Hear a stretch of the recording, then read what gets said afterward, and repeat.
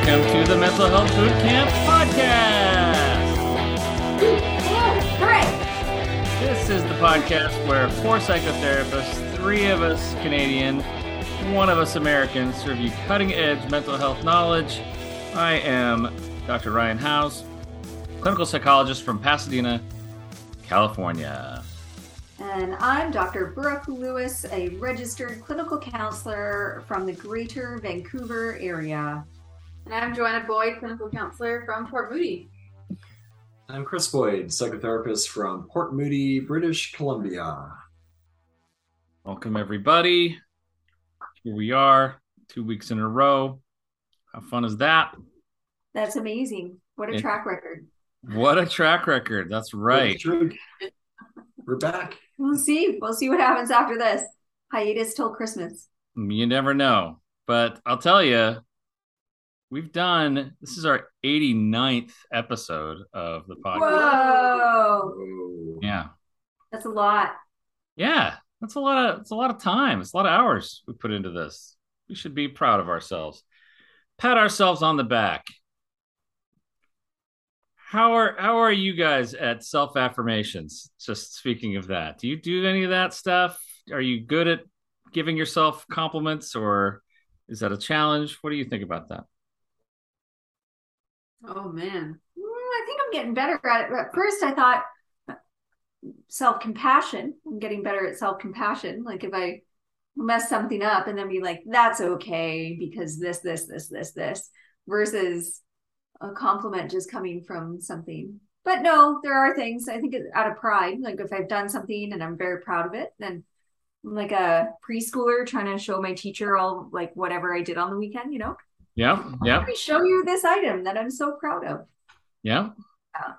That's very cool. I think for me, it's more like I'd be maybe considered mantras.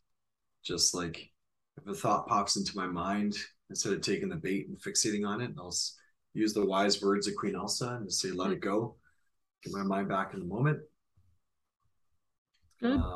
So I do a lot of that stuff, or maybe psych myself up a bit on Mondays, say it's going to be a great day, or rock it today, that kind of thing. But it's more of that type of stuff for me.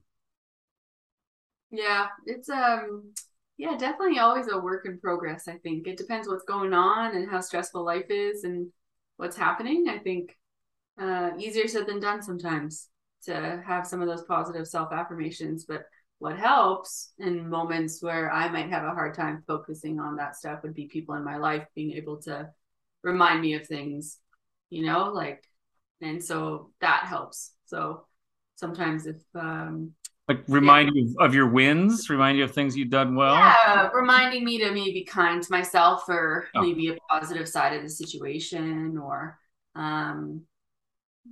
just the being kind, self-compassion there. So it's easy to be like, get into the shoulds, or I should be doing this, or why can't I do this, or whatever. And so yeah, nice to have people, if I'm not capable of reminding myself of that, to chime in. So, but always trying, for sure.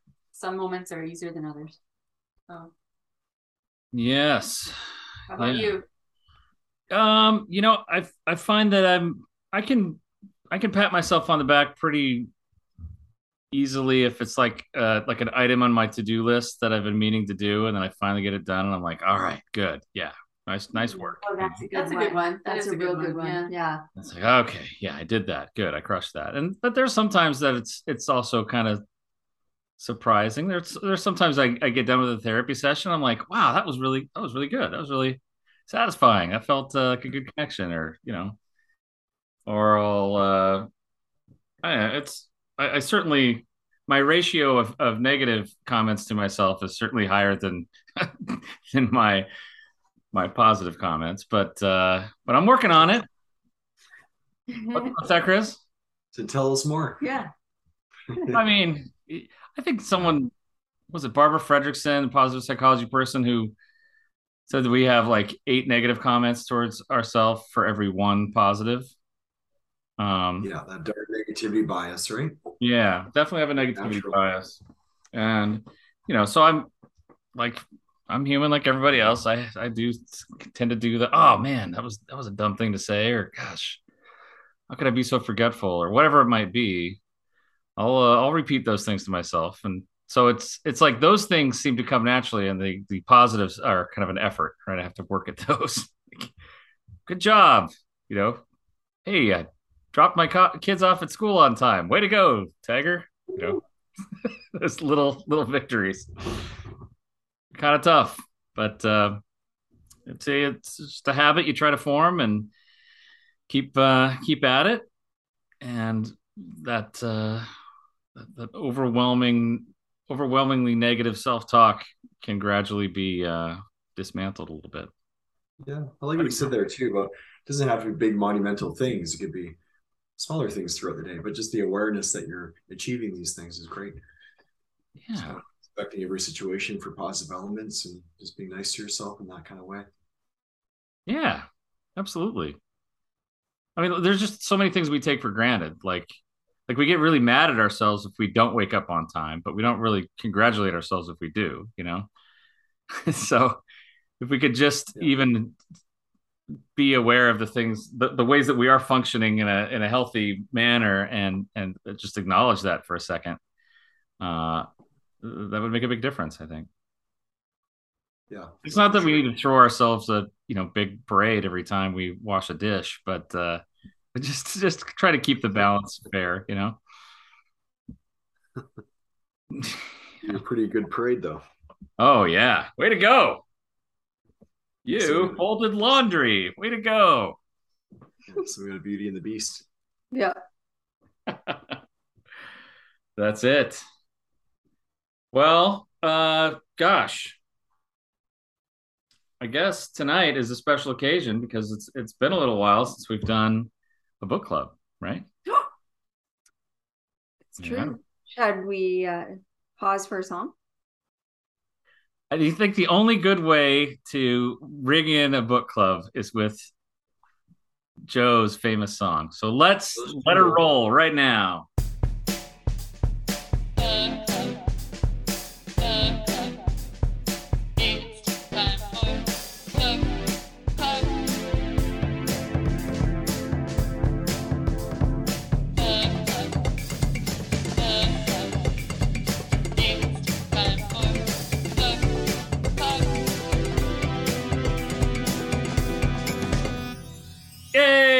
That was amazing. Well done. Thank you. Never gets old. Thank you.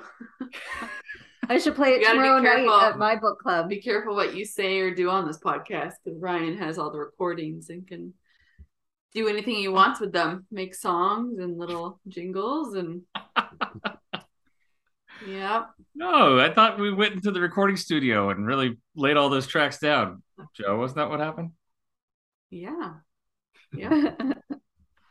Maybe I cut and paste you talking a different one, but yes. So we have the book club tonight, and we are talking about a book that I found to be very intense and very interesting, and even as a therapist, there were some points that I found were very insightful and kind of helped inform the work that I do in some ways. So, I don't know. We'll talk more about that. But the book, Good Morning Monster, right? Author's name is Catherine Gildiner. Yeah. Canadian psychologist. Yep. Canadian psychologist out of Toronto, right? Yeah. I was gonna say a quick confession is that I actually did not get around to reading or listening to this book, so I'll be learning along with our listeners about hearing about it and looking forward to eventually reading it myself. So just wanted to put that out there. Depending what we say about it. True. We will see. We'll find out. We will find out. That's right. Yep. Well, feel free to ask us some questions. Thank you. So, because we want to make sure that listeners, including yourself, have a decent grasp or understanding of the book. Okay. Yeah. So we planned it this way because we know that a lot of the listeners don't read the books that we do for the book club. So Joe wanted to be able to empathize and kind of understand what their experience was like, right? Yes, thank you, Ryan. Totally planned. Yeah, 100%. As we usually start off, who listened to the book and who read the book? I listened. I listened. I also listened. Look at us. Oh. Yeah, I was hoping to read it, but my library didn't have it when I looked. I don't know if you were looking in Coquitlam. It was in Coquitlam. Yeah. Port Moody didn't have one. So I went for the audiobook. So I'm Yep. curious how it would have come across reading versus listening. Because it is narrated by someone else, not the author. Right. So a little that we know about this author is that she is, again, a psychotherapist in Toronto there. Seems like she's maybe retired or at the end of her career. She writes this book. She's been working for 30, 40 years in the field in psychotherapy. She was trained actually as a psychoanalyst. At one point, she mentions that. But she works in a very, it's not like Freudian therapy, people lying on the couch, that sort of a thing. She just kind of takes relationships and people's histories and their past into account when she's talking with them. And what this book is it's a storytelling book.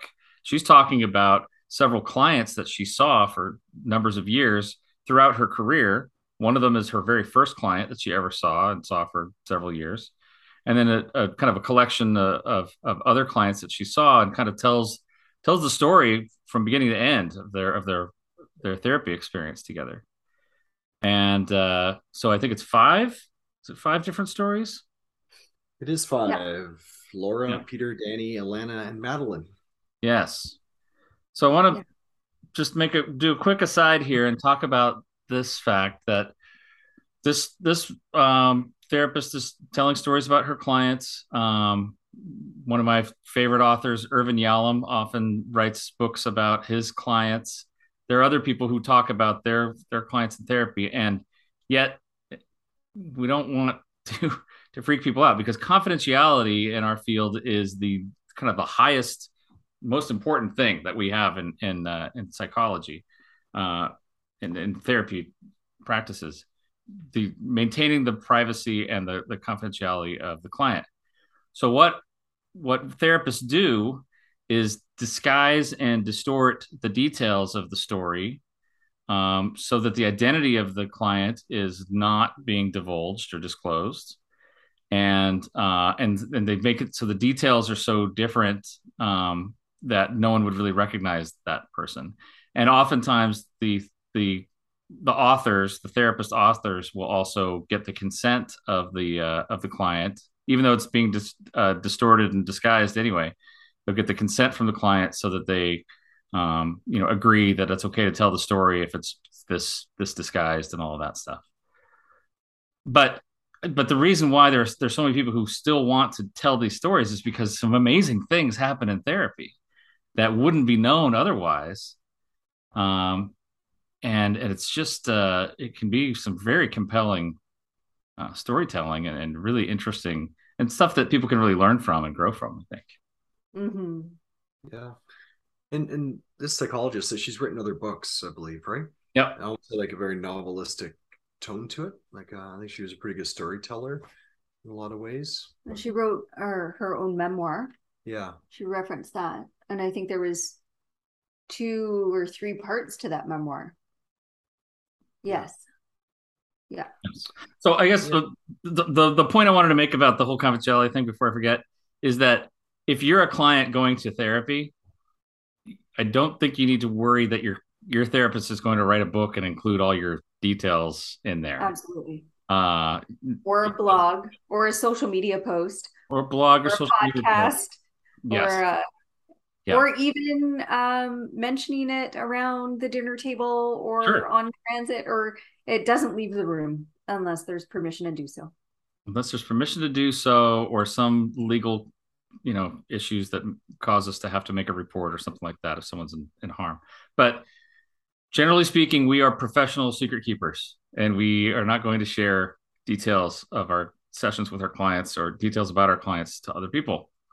We, at times, even on this podcast, have mentioned, oh, yeah, there was a client who once did this, but we're either talking in very general terms, or it's a conglomerate of several clients, or, we're not sharing specific information.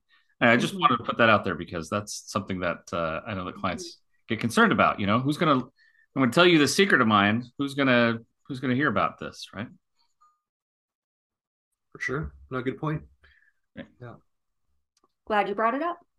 Hey, it's kind of the ethical duty there to make sure. So this collection of stories, which may be a mixture of fact and fiction, but if what kind of happened in the therapy experiences really happened, there's some pretty dynamic stories that were told here, and so all right, there's my preamble to this whole podcast. What do you guys think of the book? The big broad question. So just a note as well, like this book was written for any audience, right? Like it was supposed to be written for general population, not just therapists. Right. And I think that general population can read it, but in many parts, I think, Chris, you had brought this up near the start of you listening to it as well. In many parts, I felt like it was more geared towards therapists than to general population. Yeah. Some of the language that was used wasn't always defined. Obviously, we knew what that language was or what was being referenced. There was an assumption of a certain level of knowledge in psychology or human behavior at certain points in the book. That's a good point. That is one of my biggest pet peeves about psychology, by the way, is the jargon that we therapists can use sometimes and toss around with clients or in articles in different places, kind of making the assumption that, well, everyone knows this, right? When no, not everyone knows what transference is, or what's the difference between behaviorism and psychodynamics. That people don't know these things because they didn't spend 8 years in college learning about it, right? Absolutely, yeah. And I think that is one of the major problems that gives psychology or psychotherapy kind of an image problem, is that we use too much jargon and we're not plain language to people. Yeah. Other parts of the book, another reason why I would say that is some parts she was describing something and kind of give background information as to why she did what she did. But it almost came across this when I was listening, it was coming across as like a teachable moment for somebody who is a therapist. Like, here's why I did do that. And I want to keep the clients. So there's not just jargon for psychology, but there's also these different theories, and different theories have a different way to view at what's important for processes of change and why things are going bad and stuff like that. And so sometimes she would highlight what she was doing and say, I did that because I wanted to make sure that I was doing this or this or this, which would have aligned with a psychodynamic approach. So in those parts too, I don't know if you picked up on that, Ryan, there were just these moments where I felt like it was supposed to be like a mentorship moment for the reader who is assumed to be a practicing therapist.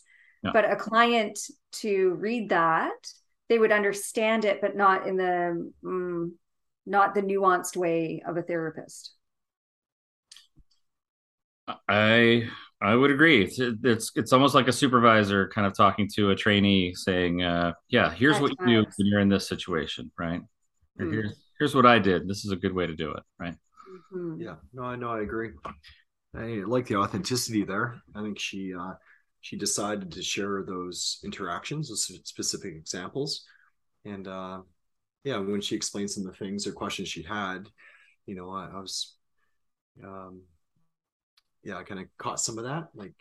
And then she'd own it. She said, that had to do with my own frustration with the situation, or this is information I wanted to know. And I kind of pushed it, and it was more for my purposes, not the client's. So I like the fact she owned that. And then, that teachable moment would kick in. I hope for the non-therapist, that correction would help them understand what is appropriate and what isn't in counseling or therapy.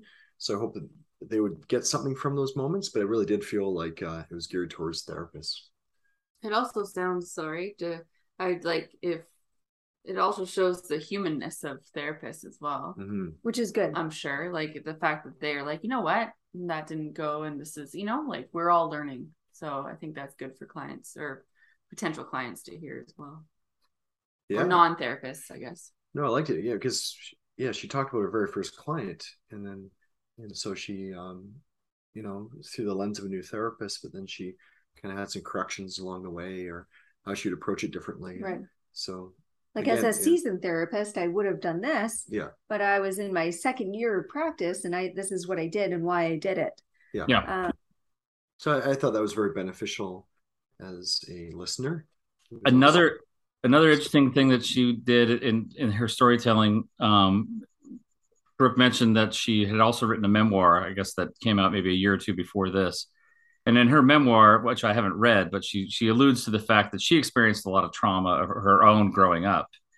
And she was able to point out at times during these stories about her own clients that when they would bring up trauma, and her clients had a lot of trauma in their backgrounds, but she was able to mention and recognize, oh, this was maybe pushing some buttons from my own, abandonment or abuse or something in my own life. So that's what therapists call countertransference, where we feel something kind of triggered in us regarding the work that we're doing with our clients. And so she could point out like, yes, this was something that was a hot issue for me because of my own history, my own past. Yeah. So that's very true.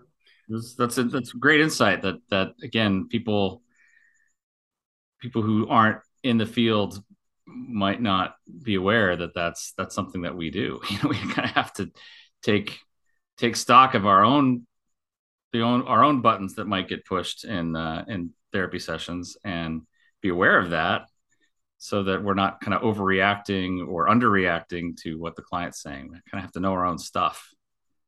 Yeah. So there's even moments where she depicted how she was getting frustrated with certain responses or lack of responses from clients. I think it might have been Danny. Yeah. How she was trying to sit with that, and there's that curiosity, and then kind of follow up with that a bit. So I think she owned that well. And again, the authenticity and the honesty, I appreciated that.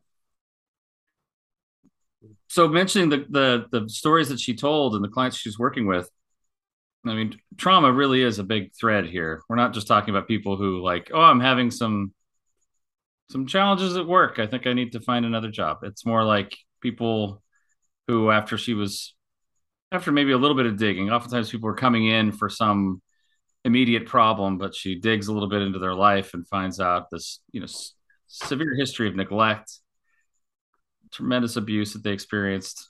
In the case of one of the clients, it was someone who was an Indigenous person who grew up with incredible violence and abuse at the hands of the state, right? Mm-hmm. Or the government. Yeah, that was the client, Danny, in the book, and Indigenous and part of the residential school system up here. We've talked about that in previous podcasts, but there's a lot of trauma and abuse that happened there. Mm-hmm. Basically, these kids were taken away from their families and sent off to schools to kind of, I guess, westernize them. So obviously led to a tremendous amount of issues and concerns that we're still dealing with as a nation right now, trying to help support this community. I'll say, as the token American here, I had heard about the residential schools, and I heard about the Indigenous peoples up there and the challenges up there, but I didn't know to what degree until I heard the story about Danny.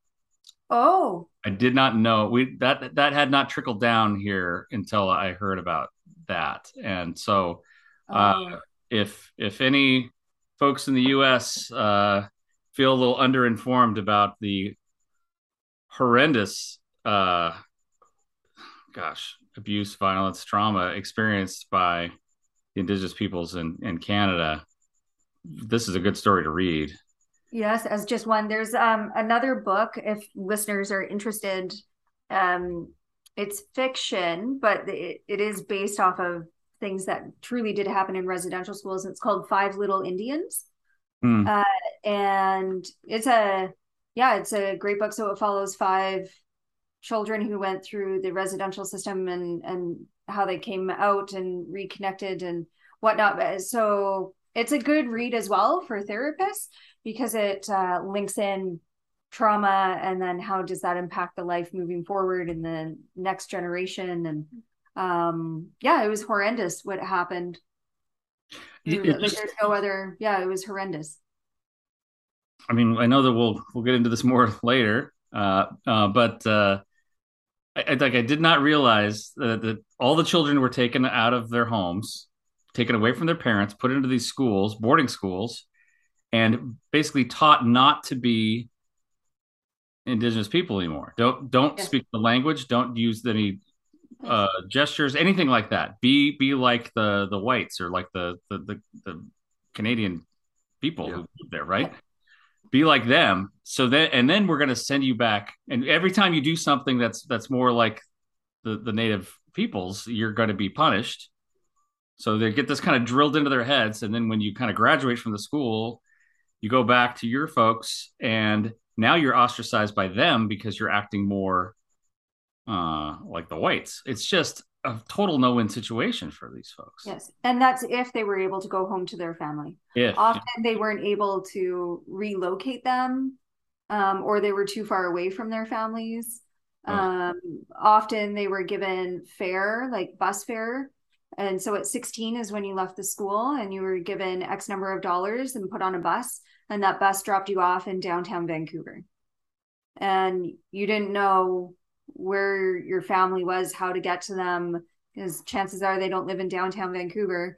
And here you have $30, and what are you going to do? So you need to find somewhere to live and find work. And it just kept going. Anyways, whole different ball game there. Then the parents coping with their kids being taken away, which happened in most circumstances. Not just being taken away, the children were stolen from them. Like I think taken away is actually a soft way to say it. Authorities would come and steal the children. They would abduct the children from the home while the parents are confused and upset, and they would never see their children again. They had no communication with them. The children weren't able to go back for Christmas vacation, summer vacation. They would not see or hear from their children. The children's names were taken away. They were given numbers. So they didn't even have a name. Yeah. And then there's also, so a lot of the Indigenous people were put onto reserves, often land that wasn't very desirable. But if you actually want to leave the reserve, you'd have to get permission from an Indian agent. So someone who works for the government who would give you permission to leave for a certain amount of time. So I think there were some circumstances where parents can go pick up their kids, but often the kids are in another province or so far away or didn't have permission to leave the reserve to get their kids. So, yeah. So you think of, pretty awful situation all around. So this was one of the clients that she worked with, and she actually did a lot of good, because she didn't know that much about their experience either, or this client's experience and the experience of all the people who went through this. So she did some research and talked to experts and that sort of thing, which is kind of neat to hear about her kind of getting more invested. Let me figure out what I can do to help out these people.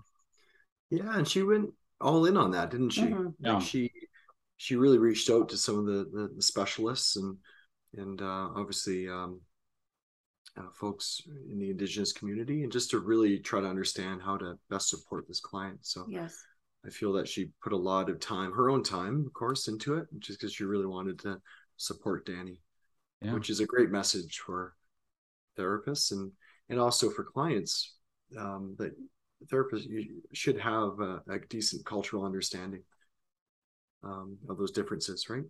Yeah. Absolutely. Yeah, I think the Danny chapter for me was my, I learned the most chapter, but that was probably because of the learning more of First Nations culture, which we've been trying to do, and actually. healing, which is, we've been trying to engage in that more.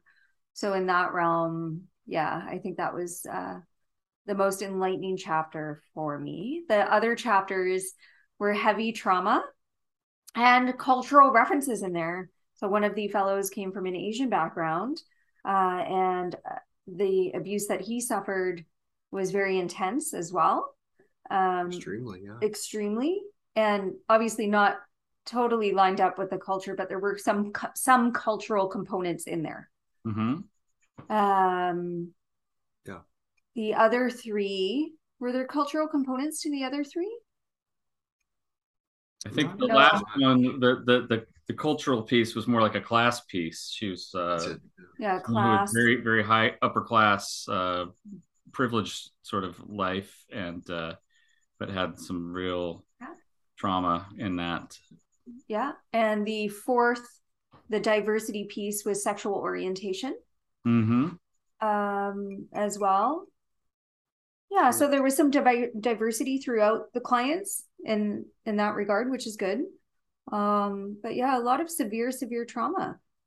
So something that stood out for me, Ryan, when I was reading it in the first client, and as directed towards you, because this author is psychodynamic. I have psychodynamic undertones to my work, but I'm not pure psychodynamic. Sure. And in part of the chapter, she says, at one point, she's like, so it was coming time where I needed to come up with a treatment plan for my client. We had been working together for a year, and we really needed to figure out our treatment goals. And my mouth dropped. A year without treatment goals? Yeah. Or a plan? So, like, is this normal psychodynamic? Does it take a year to do intake and figure out where to go? Because I feel like that's kind of part of the alignment for me. I get that train moving a little faster. I don't think you'd find any contemporary psychodynamic therapist who would wait a year to figure out what the goals are. Typically that's in the first session. What are you here to work on? What would you like to do? Magic wand. If everything was better, what would be better? And those might change. It might be like, oh, well, I just want to figure out how to talk to my spouse. Then it might be, you might realize after digging around there, oh, you can't talk to your spouse because you have all these abuse issues from your past. Okay, now that's the goal, right? So I don't think anyone would be waiting quite that long, a year, before figuring out what are we doing here. That seems like a long hello. Yes, it seemed like a very long hello, and so I thought I would bring that up to you. Do you recall that moment in the book? Did you have a similar reaction of like a year? What are you? Yeah, I do. Now that you mention it, I wouldn't recall it if you didn't mention it here. But yeah, I do remember that, thinking, yeah, seems like a long time. But there is, so with the psychodynamic work, and I know it's a jargony term. Again, we want to define our terms. It's just this work that has to do with looking into the past, and it also has to do with the relationship between the therapist and the client. And you're also working against, or trying to figure out what the defenses are that the client's working with, right? Like, well, how are they avoiding going to the deeper places? And sometimes that takes some time, as it did with all of these clients. I mean, there's one of my little interesting points to this, and I'm not sure if this is about how she works or how she decided to write about these clients, but there's a little bit of a formula to what she was doing, right? She would talk about the client comes in and they're kind of resistant, or they don't really want to be there, or they don't, they're not really willing to do some of the harder stuff. One of the clients wasn't even willing to talk about the big issue for like 3 years or something, right? So there's this defense thing that she bumps up against. And then they finally go into the deeper, there's kind of a breakthrough, and they go into the deeper work, and they kind of view their world a different way. They make some changes in their life.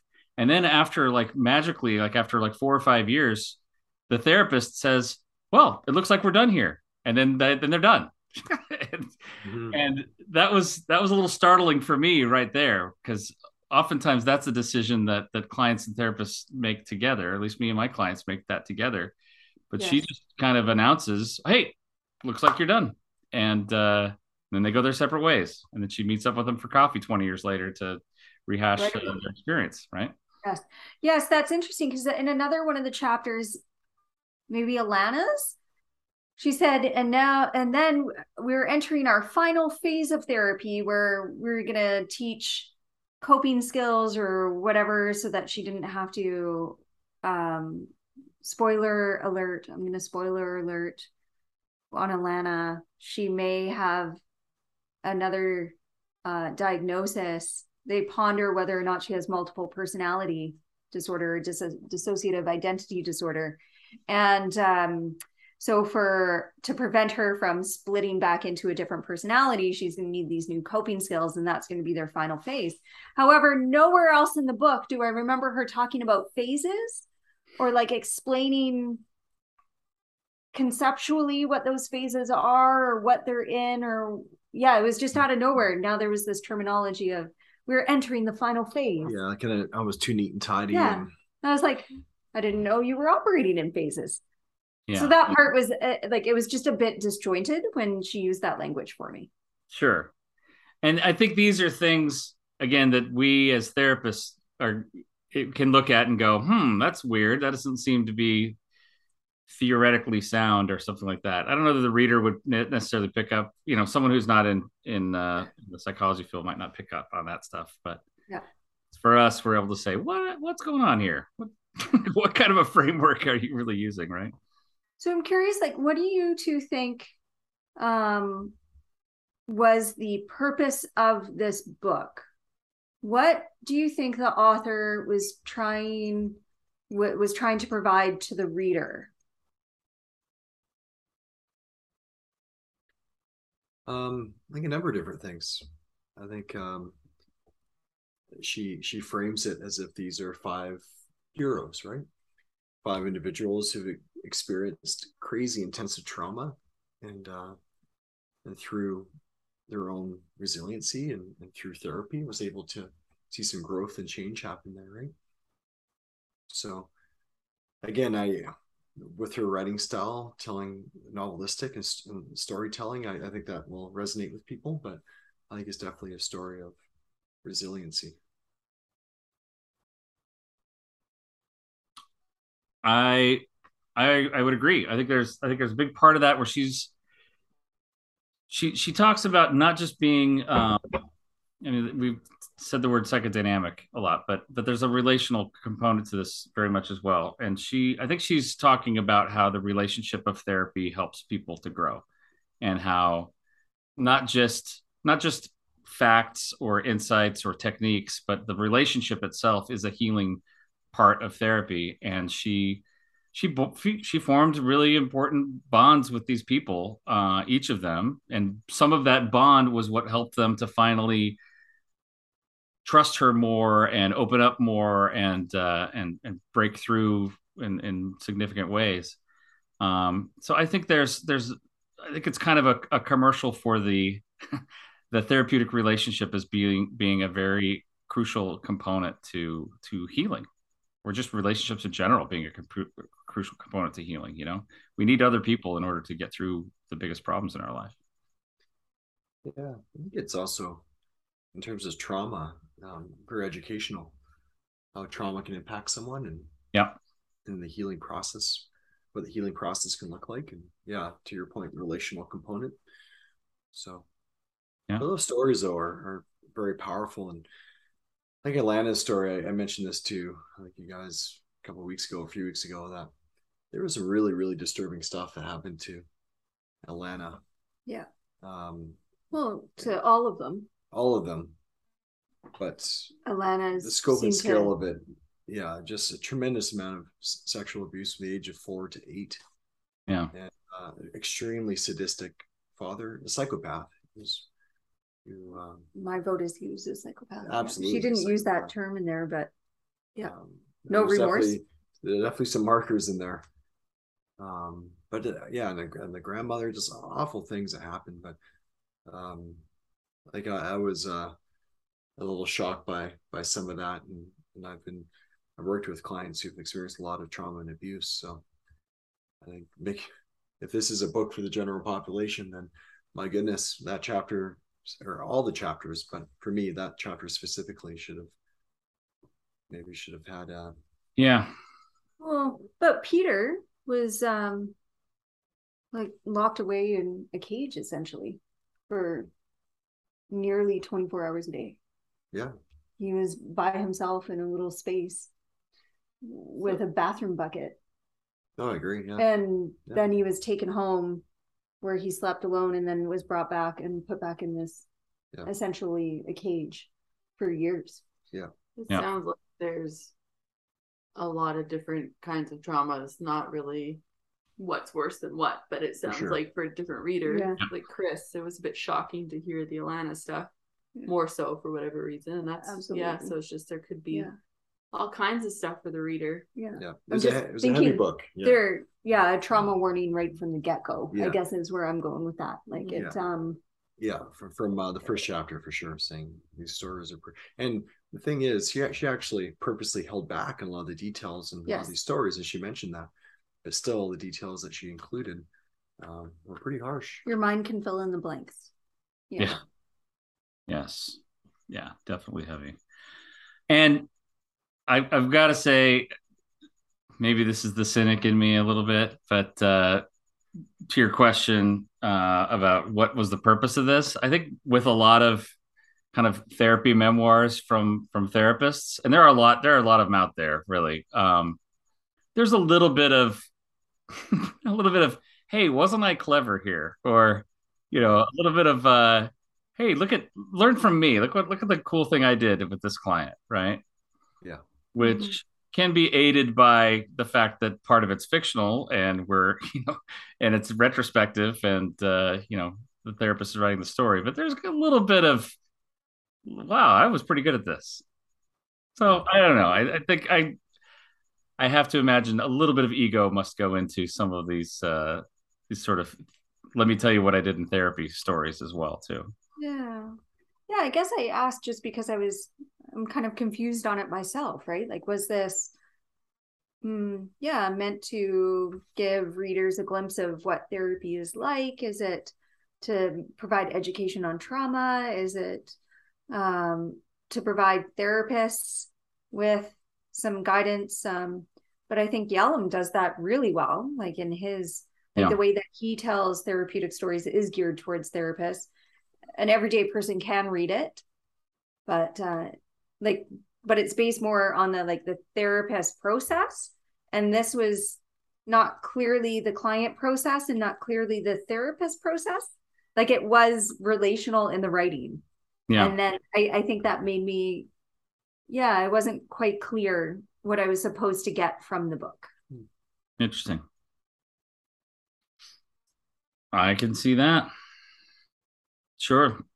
Who exactly is the audience? I mean, it's sold a lot. It's been read by a lot of people. It won some awards. I mean, it's been widely acclaimed, but right, it's a little unclear as to what is that focus? Mm-hmm. Yeah. Or for me, a little bit. Yeah. The couple takeaways for myself. First, I forgot to mention this earlier. Whoever narrates the book, I think she's a voice actor. But I found it tough to listen to at times because based on the cultural background, she was actually shifting her cadence. So with Peter, who in the book is Chinese Canadian, her pausing almost seemed as if she was speaking with an accent. But they actually mentioned in the book that he actually never learned Mandarin. He's just learned English. So I don't know. And also with some of the other clients too, she was shifting her tone and but anyways, I felt that was a little tough to listen to at times. Another observation too was did you guys notice that, by the way, or was that just me? I think I noticed it because you mentioned it. Oh, okay. But she did, and the indiscrepancy there, like the fact he never actually learned Mandarin, right? Like she did shift her voice for all the characters, right? She was trying to differentiate. Yeah. And then each story, like each client would have had to have a different voice. So trying to figure out what that was, but it was a stereotyped voice for all of them. Yeah.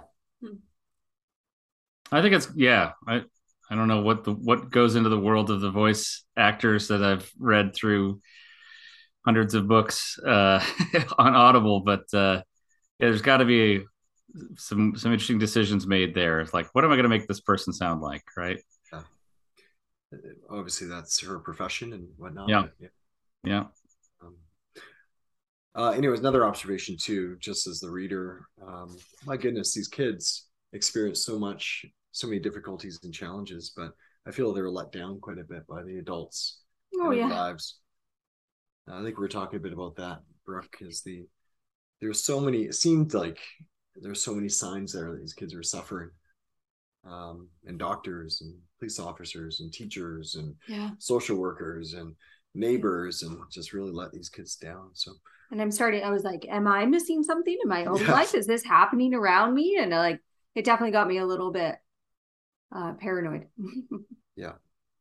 Yes. Some, in retrospect, of course, I understand there's a fictional component to the book, but just that awareness of that, hey, sometimes there's kids suffering, and you may want to follow up or ask questions, or when in doubt, check it out. Check it out. Just an observation on the storytelling there, or the clients who were portrayed. Right. That's it. Do you guys have a piece of paper handy? No. Okay. Well, you do have fingers handy though, right? No. Okay. We're going to make our big assessment on a scale of 1 to 10. Can't use halves, I guess. Can't use halves because you got a full finger. So your grade for this book on the count of 3. 1, 2, 3, go. 5 for Brooke, 8 for Chris, 7 for me. I was going to go like 7.5, by the way, but I was going to go 6, and I took away my thumb. Yeah, took away your thumb. Yeah, I was 7. Yeah, 5 for Brooke. Tell me about that, Brooke. Yeah, like I do think there's a lot of really good things in there. Yeah. I didn't want it to be on the negative side. I didn't want it to be like a 4 or 3 or anything like that. Yeah. But would I recommend this book? Probably not. But I probably wouldn't, because I'm not clear on what the purpose is. I can't clearly say, like, suggest this book, because I wouldn't be able to, like, there's a sales phrase called find a need and fill it. And so if there's a need in the client, I could not say whether or not this book will fill it, because I'm not really, it's very unclear. I think it was just too unclear for me. There's storytelling, there's trauma. I don't know how much people will walk away with. Though maybe a new therapist, I would recommend it to a new therapist. Yeah. But will I read it again? Probably not. Yeah. So not great, not bad. Okay. So neutral. I had the middle score at 7, so I'll say that I appreciated I appreciated her getting kind of deep into the traumatic elements of some of these people's lives, and also the healing from those traumas. I don't think there's enough out there about that. The book What My Bones Know by Stephanie Fu is a book about complex trauma that someone experienced on a deep level, and she talks about her healing process and that sort of thing. And so I actually have recommended this book to several clients of mine who experienced trauma in their lives. People who I felt like could kind of handle this and were, really interested in this, and how do I get through this, and what does it look like? And it's been pretty positive from them. And one of the clients who had an experience that's very similar to one of the stories in the book, so it was like, read this story. This was one that's really speaks to you, because I think that's important. I actually think it's important for people who've experienced trauma to hear other people's trauma stories, so they don't feel like I'm alone in this. I'm the only one who ever experienced this, and it kind of validates and also helps them feel like, okay, there's some hope, there's a way out. So that's what I think about this. And I mentioned my, the kind of formulaic pieces and the jargon and some of that kind of rubbed me the wrong way. But I think I'm glad the book exists. Let me put it that way. Glad it exists. I probably won't reread it myself either, but it was an interesting read. Chris, what about you? Yeah, no, I enjoyed the book overall for a number of different reasons. I have actually recommended it to two clients as well. Yeah. Similar to you, Ryan, it was like, listen to this one particular one. I think would be very beneficial for them. Yeah. With some disclaimers in terms of the nature of it, but yeah, I felt they would be able to handle that and be intrigued by that. I've also recommended What My Bones Know too. I like the storytelling element of it. Yeah. I feel that if like where The Body Keeps Score is a big trauma book, and even A Boy Who Raised a Dog, some storytelling in there too. What happened to you? What happened to you?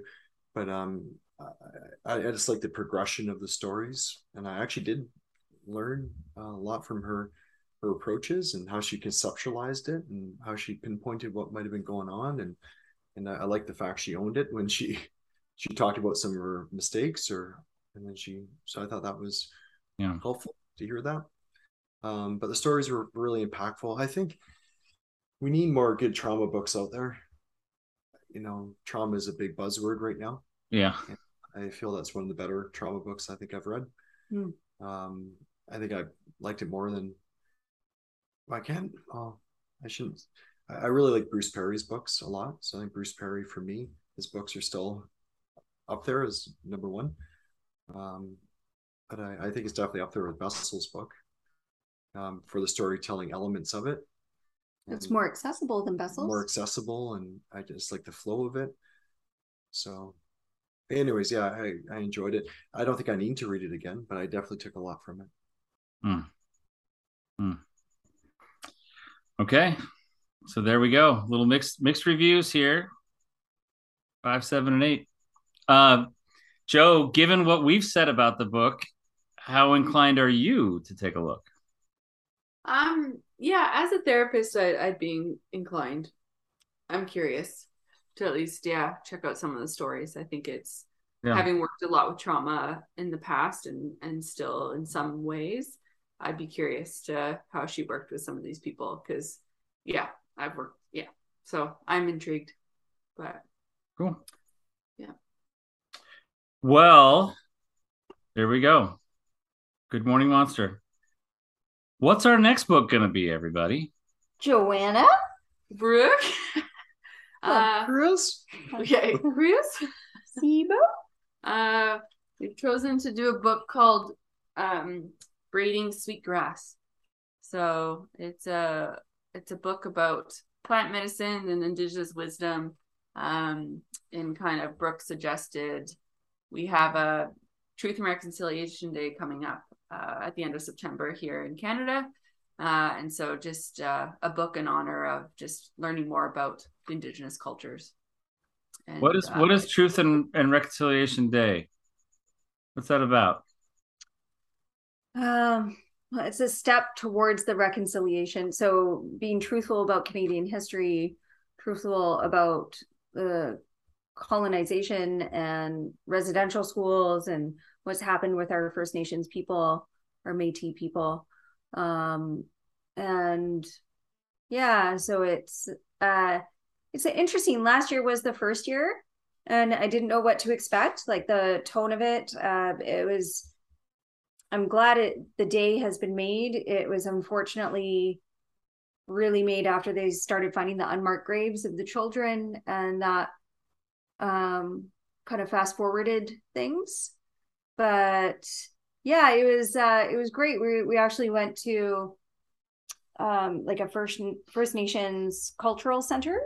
We were in Whistler for the work retreat there, and we were able to go to the center, and they had a lot of activities. So learning about carvings and histories, and the museum was open and you could participate in nature walks. And learn more about the way humans need to be harmonious with nature and the land and ways of being and connecting. And it was great.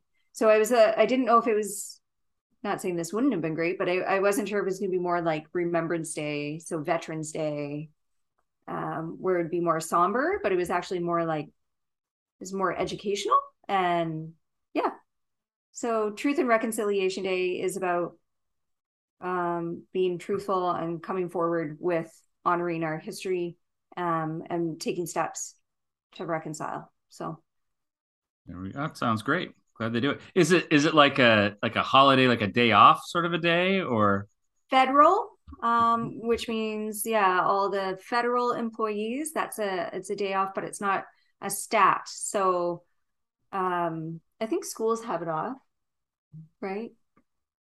But yep. Private sector, like private companies, don't have to pay extra for their employees on that day or have a day off. It's up to them. They can choose if they want to take that day or not. Similar to the opposite of Truth and Reconciliation Day, sort of, but the Queen's funeral, in observance of the Queen's funeral, the federal employees have that all off. Schools are closed, but it's up to the private companies if they would like to close for the day. No so that you kidding. can observe the funeral. Yeah. No kidding. That is wild.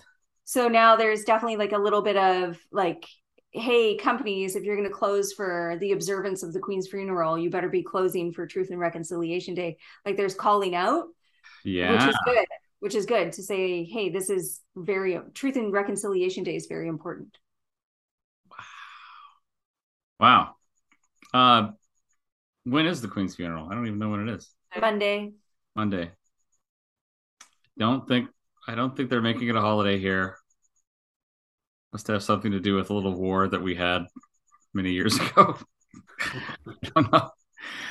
But I know there will be a lot of people watching. Oh my gosh. Still big news down here for sure. Yeah. Yeah. Wow. Okay. So braiding sweetgrass, braiding sweetgrass. Find it in your bookstore, find it on Audible, find it wherever, and read it up, and we will talk about it in a while. Yeah. And if listeners are looking for another book about experiences of residential schools, I highly recommend 5 Little Indians.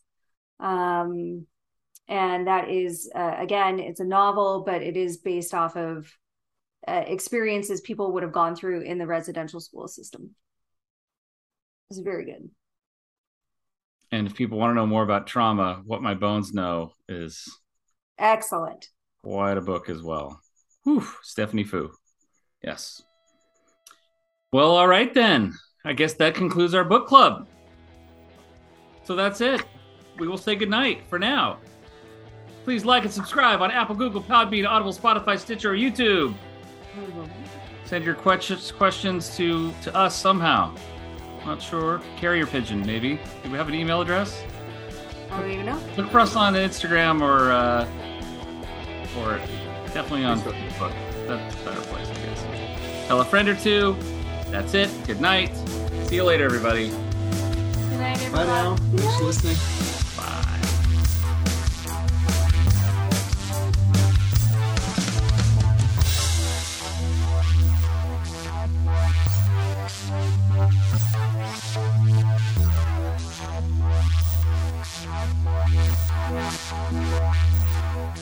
Yeah.